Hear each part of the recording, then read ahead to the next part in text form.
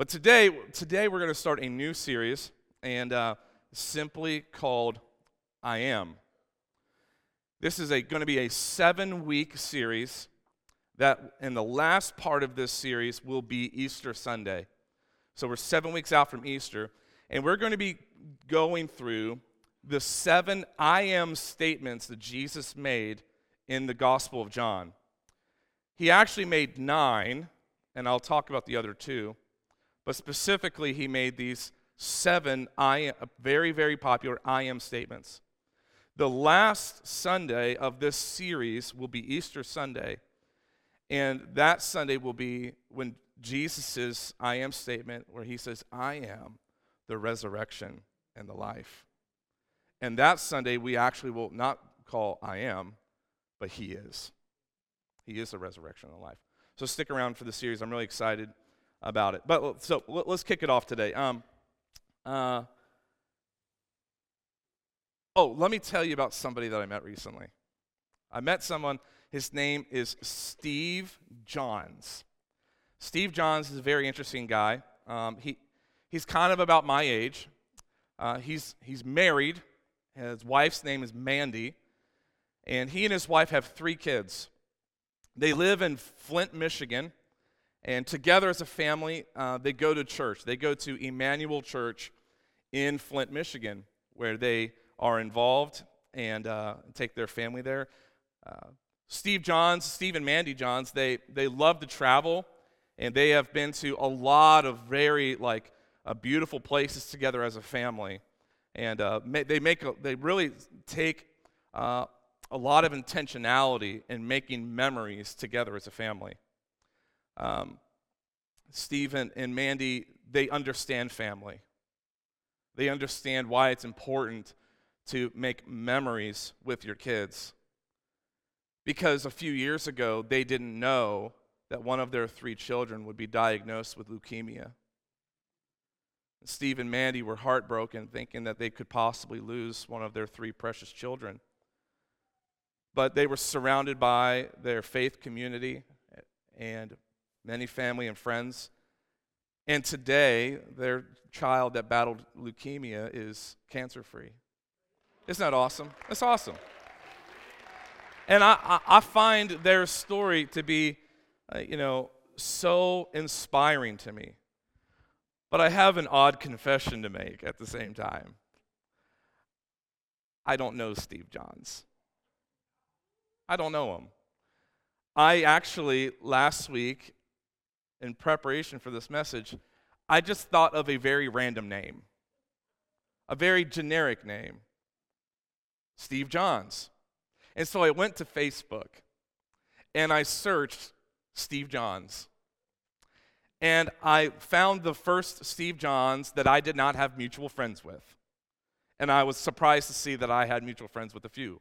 So I found a Steve Johns that I had no mutual friends with. And everything I just told you is true of Steve Johns. It's true. And you probably thought I knew him. But you see, there's a difference. I know about Steve Johns. But I don't know Steve Johns. If Steve Johns walked in this room, I would even recognize him. And I know enough that I can even have conversation with Steve and Mandy. But I don't know him. And the same thing is with many people in their relationship with Jesus. They know about Jesus. They even know enough to have a conversation with him. But they don't really know him. The only way for Steve and I to really, really know each other is if Steve and I were to maybe sit across the table from one another and maybe share a meal. Maybe we'd go to Texas Roadhouse and we get some of those dinner rolls.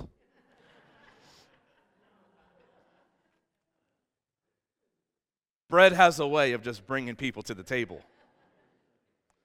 Bread just has a way of just fostering conversation. But the only way for me to know Steve is if I were to sit across the table from him and we would maybe share a meal and break bread and then share intimate details of our life that I could only know by knowing Steve.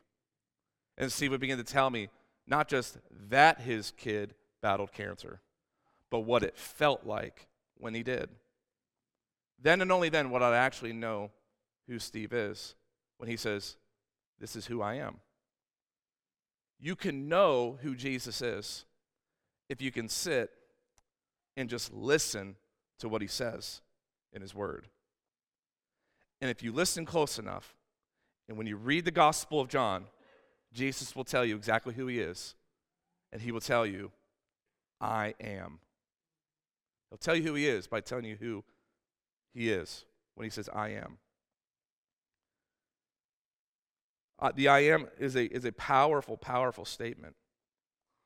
And actually, if we go all the way back to the book of Exodus, chapter 3, we see that Moses if you remember, he is seeing God in the burning bush.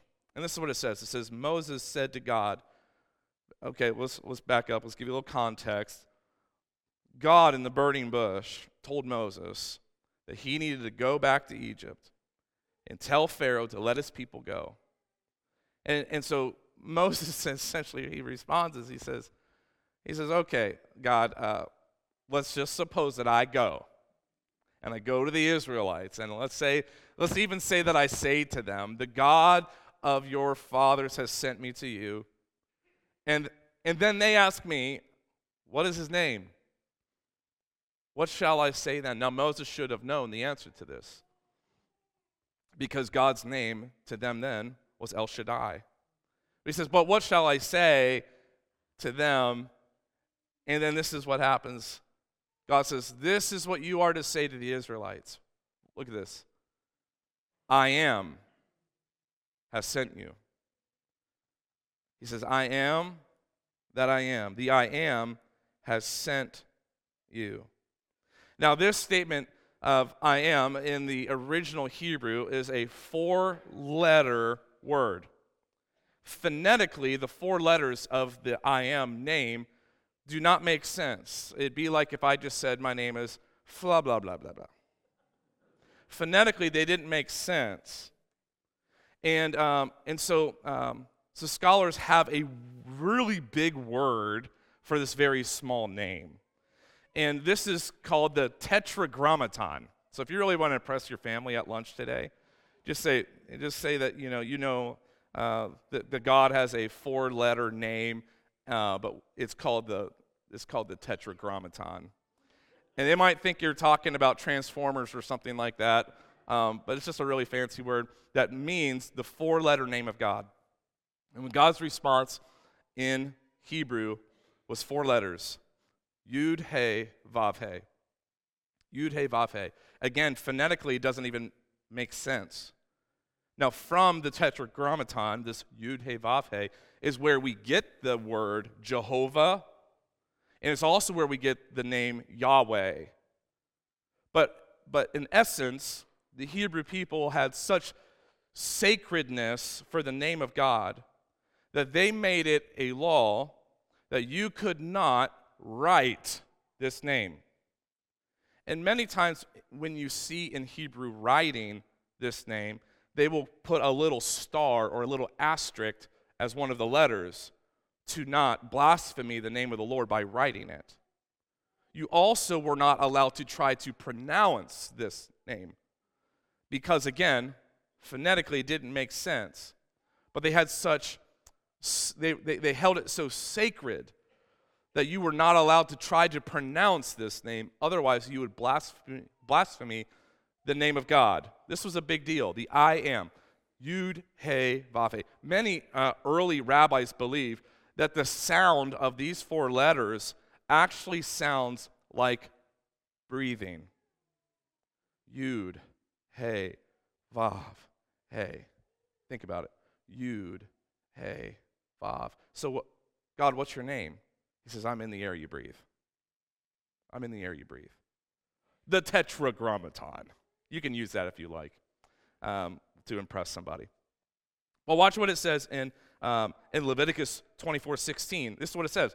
Anyone who blasphemes the name of the Lord is to be put to death. The entire assembly must stone them. That's how they felt about God's name. You don't blaspheme the name of God.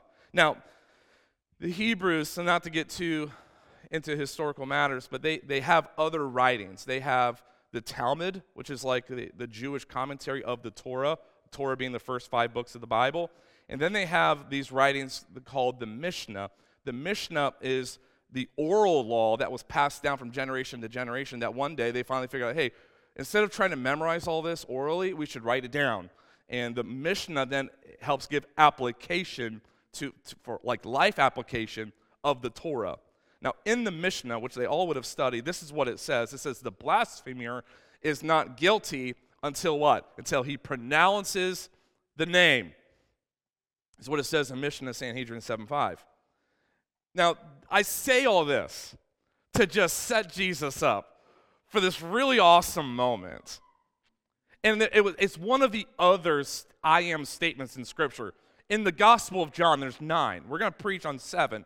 The other 2, the first one is when he encounters the woman at the well, if you remember her, and he tells her all about her life. You know, you've been with 5 guys. The man you're with now is not your husband.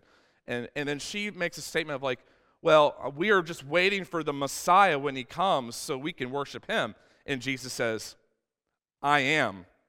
I'm standing right here in front of you. I am the one you're looking for. Then the second I am statement in Scripture happens in John chapter 8. And because, well, there was this one time where the people accused Jesus of being demon-possessed. And he's like, really? Can you imagine accusing the Son of God of being demon-possessed? And then Jesus replied, well, your father Abraham, remember, the father of the law, the father of the Israeli people, he said, your father Abraham rejoiced at the thought of seeing my day. And they said, dude, you're not even 50 years old, and you know Abraham? Watch what Jesus says, and then watch their reaction. Okay, really, watch this. Very truly I tell you, Jesus answered, before Abraham was born, I am. At this, they picked up stones to stone him, but Jesus hid himself, slipped away from the temple grounds. I have this whole theory that Jesus is a ninja. I have a whole list of scriptures where like they tried to kill him and he slipped away. A whole crowd attacked him, but he was gone.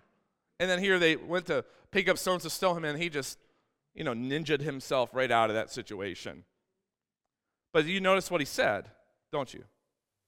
Before Abraham was, I am. You're not supposed to say that. So they accused Jesus ultimately of blasphemy against the name of God.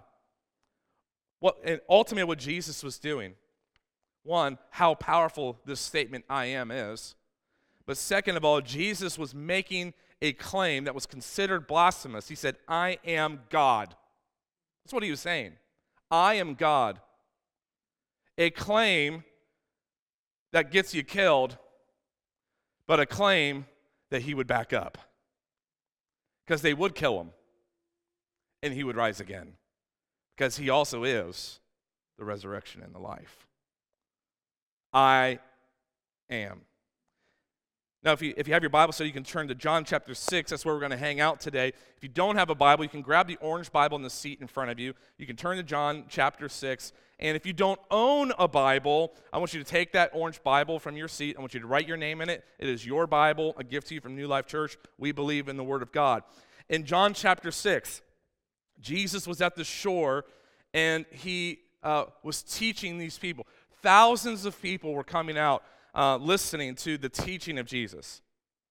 And then on this particular day, people were getting hungry.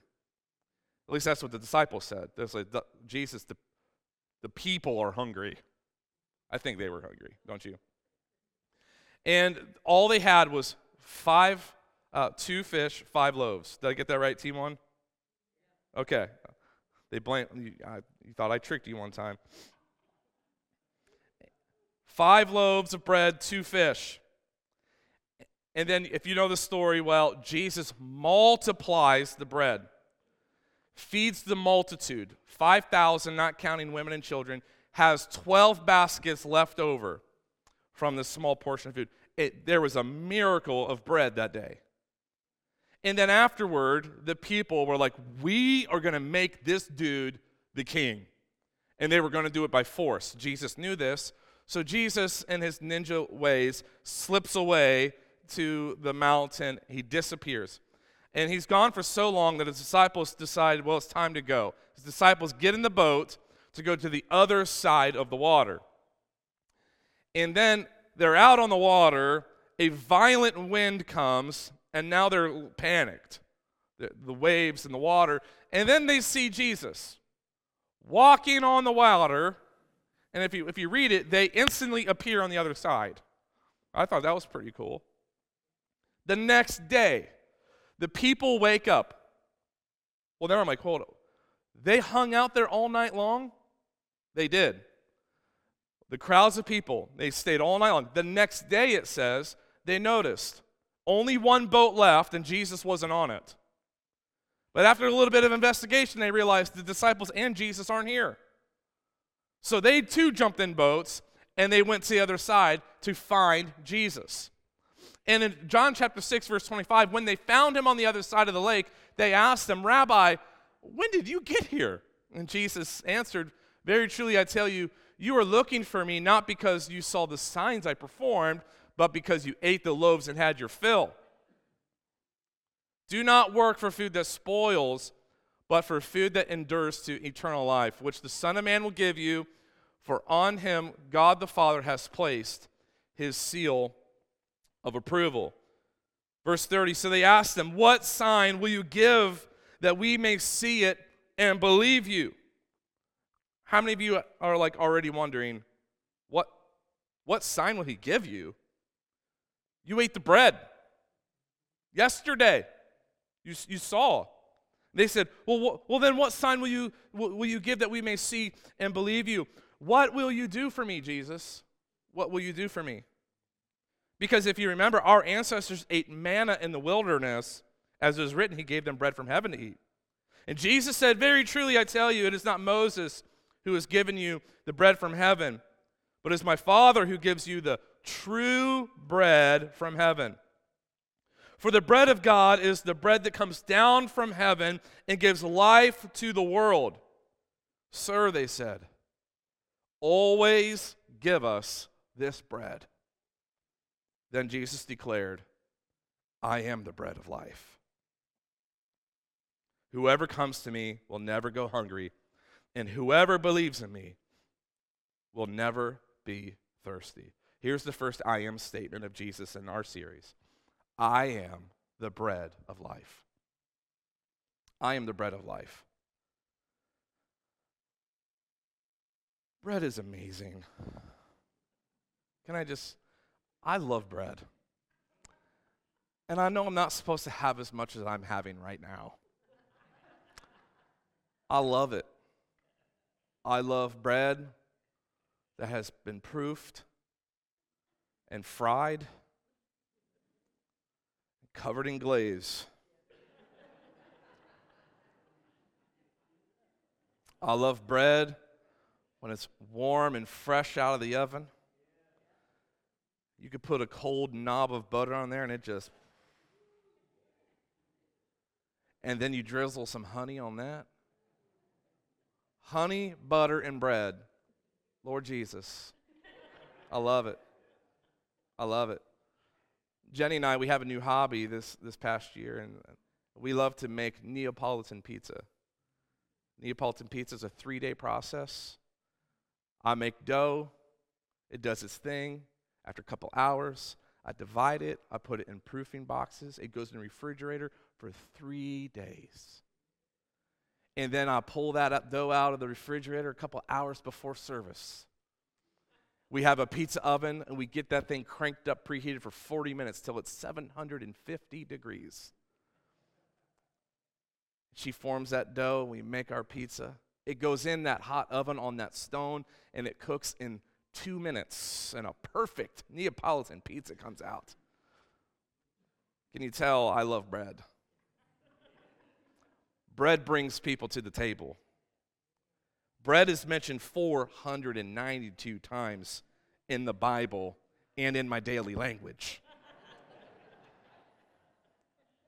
Bread does actually have a variety of significance in Scripture. Here's a few of them. One, bread it signifies provision and survival. If you remember, the Israelites, when they wandered the desert for 40 years, God provided them fresh manna every morning. It was God's provision and for their survival. Bread also represents life and salvation. Well, we know now that Jesus is the bread of life. And when you think about communion that we'll celebrate next Sunday, that Jesus says, take this bread, it is my body which is for you, it is broken for you. In the cup, his blood. And also bread represents forgiveness. Jesus was born in Bethlehem, which means house of bread. God's word is our daily bread. And bread also represents the presence of God. In the tabernacle, which is the dwelling place of God in the Old Testament, there were 12 loaves of bread called the showbread in the presence of God. I just feel like every time I'm with bread, I'm with Jesus anyway. So I love it. I love bread.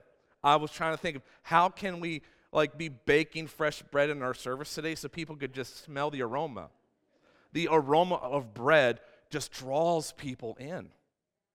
It brings people to the table. And that's the life of Jesus. He draws people to himself. And that's the power that you have as his followers, that people could be, whoa, what's this sense I have about you? What's the presence of God on our lives? Bread. There's 3 breads that we read in this scripture today. 3 breads mentioned in John 6. Bread in the wilderness, bread that multiplied, and the bread of life. The first one is the bread in the wilderness. They said, our ancestors had manna, so give us more of this bread from heaven. The people said, our ancestors had bread, give us this bread. But here, I think there's an important point here in this message for us, and that is that yesterday's provision is not always today's purpose. Yesterday's provision is not always today's purpose. Because if it was for them then, God could have just given them manna. He could have given them manna, and they could have had their fill. But they would have not have had the bread of life. You don't need yesterday's provision. That was the point of the bread in the wilderness, is that the wilderness bread was only for a day. If you remember, they had to go gather manna every day. What they didn't eat rotted, and then every day they had to go get more. You see, God, if you never see God do what he's done for you in the past, then will you still be faithful to him? I remember when God moved in this very specific way in my life. I mean, I'm from the 90s revival, y'all. Sing me some shout to the Lord. Great and mighty is he. Celebrate Jesus, celebrate. I could sing of his love forever. You remember, we did the happy song. We did Enemy's Camp and the whole trilogy, right? We did, what was it? Look what the Lord has done. Come on. We just get one of these going on. We filled the altars at Sunday night until the pastor turned the lights off and said we had to go home. I was marked. My life is marked by revival. My life was set on a trajectory from it. And if I never see exactly what I saw then, now, will I still be faithful to him? Yesterday's provision isn't always today's purpose. There was a greater purpose behind those moments of our life. It wasn't to live for the moment. All those moments just point us to Jesus. And so it's always about faithfulness. If you never see God do what he's done in the past, will you still be faithful? Remember, Jesus said to the people, you're only here because you ate the bread and you want more? You're only here because you saw a miracle. And now you're asking me, what other miracles can I do? Well, check this out. I am the bread. I am the bread. All right, John 6:48. I am the bread of life. Your ancestors ate the bread in the wilderness, and they died. You want that bread? But here's the bread that comes down from heaven, which anyone may eat, and not die. I am the living bread that came down from heaven. These are the words of Jesus. Whoever eats this bread will live forever. There's two words for the word life here. Life in like Greek, the Greek, which this is translated to early on. In the Greek, there's more than one word for life. That every time in Scripture we see that word, or one of those two words, in English we always say life. But for them, one of them was the word bios, and the second one was zoe. Bios, the kind of life, bios life, is your physical life. Like your body, your flesh, your physical life. Zoe is more specific to eternal life. And remember, Jesus just said, whoever eats this bread will live forever or eternally. Whoever eats this bread, me, will live for eternity. We'll have Zoe life. Your ancestors ate manna and they had bios life. But they still die because physically you are born, but all men will die. And so here's the thing about the wilderness, the bread in the wilderness, is you cannot satisfy a Zoe need with bios means. You cannot satisfy a eternal life need with material means. And whether people recognize it or not, people are searching for Zoe life with bios means. They're looking to say, I need to fulfill this life, have a sense of unfulfillment in my life, and so I search for significance. I want to be significant maybe in career, or I want to be significant amongst friends. I want to be significant to somebody that's important in my life, or I want to build up a certain amount of wealth, and then that will be my sign of significance. Or I just need to maybe get really physical fit so I can live longer. But you cannot fulfill a Zoe need with bios means. Jesus says, I am the bread of life. And our response needs to be, Lord, always give us this bread. Always give us this bread. Jesus is the bread of life. So the bread in the wilderness, you can have it, but it's old. You will surely die. The second is the bread that multiplied. The bread that multiplied. This was the bread that they were talking that they had just had the day before. Jesus multiplied it. He took these few loaves and he fed over 5,000 people with this. It was a miracle bread. It was the first wonder bread.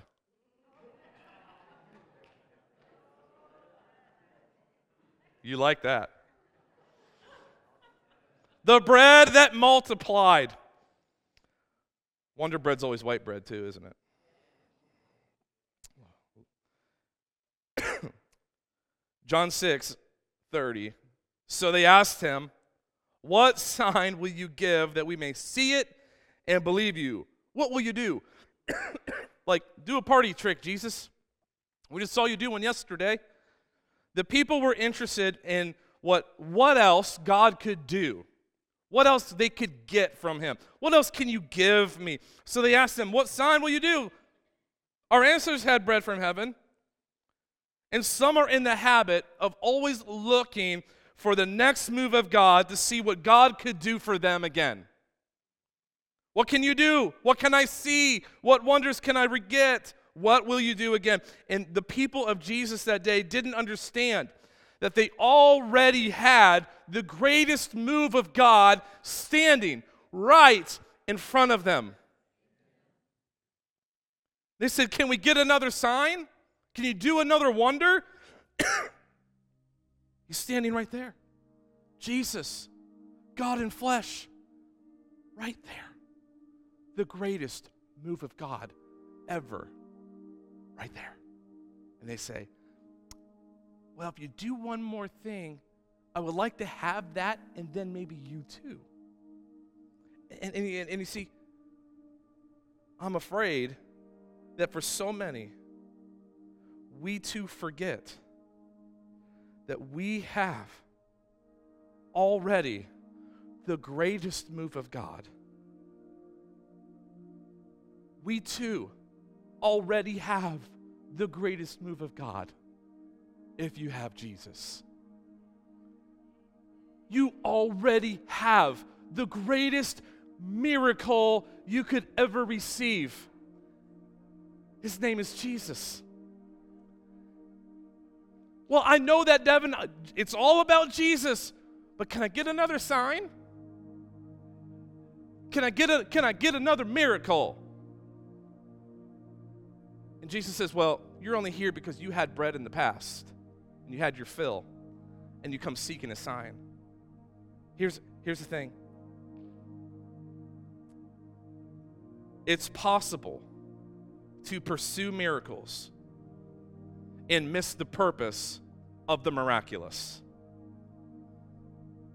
Miracles are a miracle, an incredible sign, a wonder. But we don't worship miracles, we worship the miracle maker. We don't chase wonders and mystical things. Jesus is the greatest wonder we could ever have. And we say, but can we have just a little bit more of that bread? He says, I am the bread. I am the bread. And here's what I believe. I think it will be faithful. It will be fruitful. I believe in the last days we will see signs and wonders and miracles because of Jesus. But it is possible to pursue miracles and miss the purpose of the miraculous. Jesus said in John 6:36, then he says, but as I told you, you have seen me, and you still do not believe. You've seen me. We've seen him. But what else can you do? Miracles point us to Jesus. Can we get more of that miracle bread? Jesus says, I am the bread. Can I get another one of those really long worship services? Jesus says, I'm the bread. And when you are faithful, it will be fruitful. If we're just faithful with the Jesus that we have right in front of us, we will see signs, wonders, and miracles. And here's what I want to tell us, New Life. Pursue Jesus with hunger and thirst, and be ready for what will pour out of it. But if you just seek the bread, he says, but I'm the bread.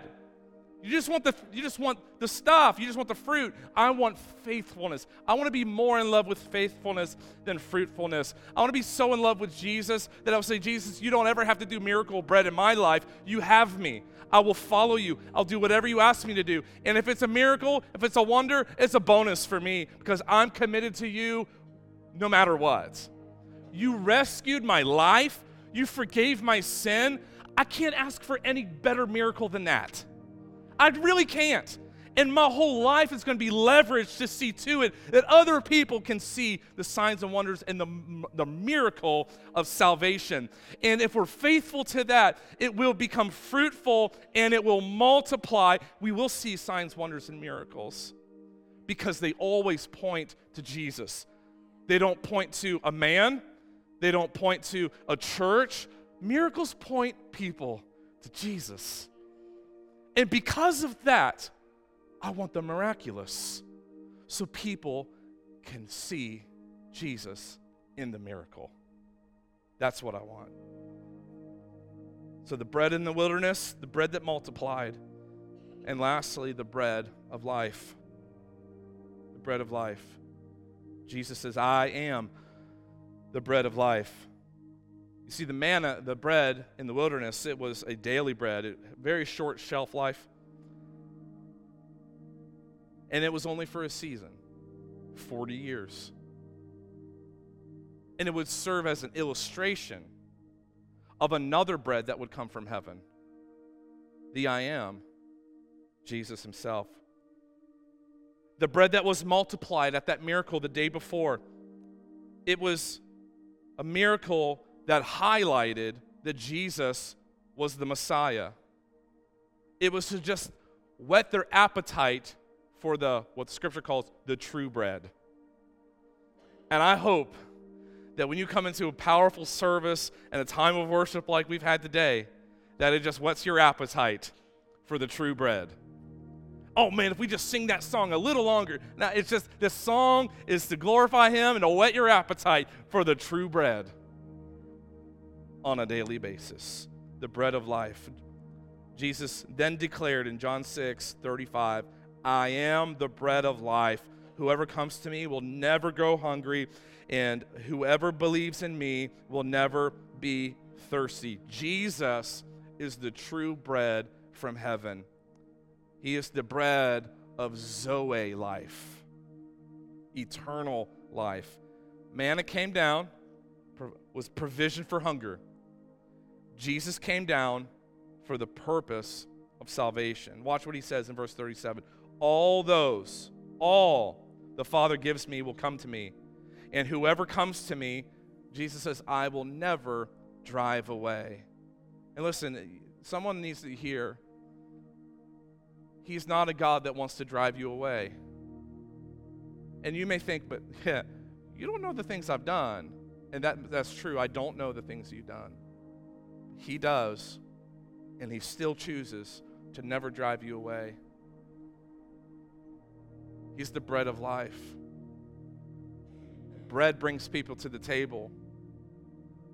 And you may sense that drawing of the bread, the fragrance, the aroma, and your mouth begins to water. And Jesus is that bread. He says, I will take you, and I'm not here to drive anybody away. And then in verse 39, he says, and this is the will of Him who sent me. Jesus is saying, this is the will of the Father, that I shall lose none of all those He has given me. For my Father's will is that everyone who looks to the Son and believes in Him shall have eternal life, should have Zoe life. You've been searching to fulfill a bios life with bios things, material things, physical things, but now you can encounter the true bread that brings a Zoe life, eternal life. And even though you die, bios, you live Zoe. Jesus is the bread of life. Jesus is the bread of life. So question today is, are you hungry? Are you hungry? This bread of life, this Zoe bread, is the last bread you'll ever need. You won't need to keep saying, Jesus, can you do that thing again? Can I have that bread again? He says, well, that thing I did in you was to point you to me. I am the bread of life. People search the whole world to find their fulfillment. Many people have tried many, many, many things.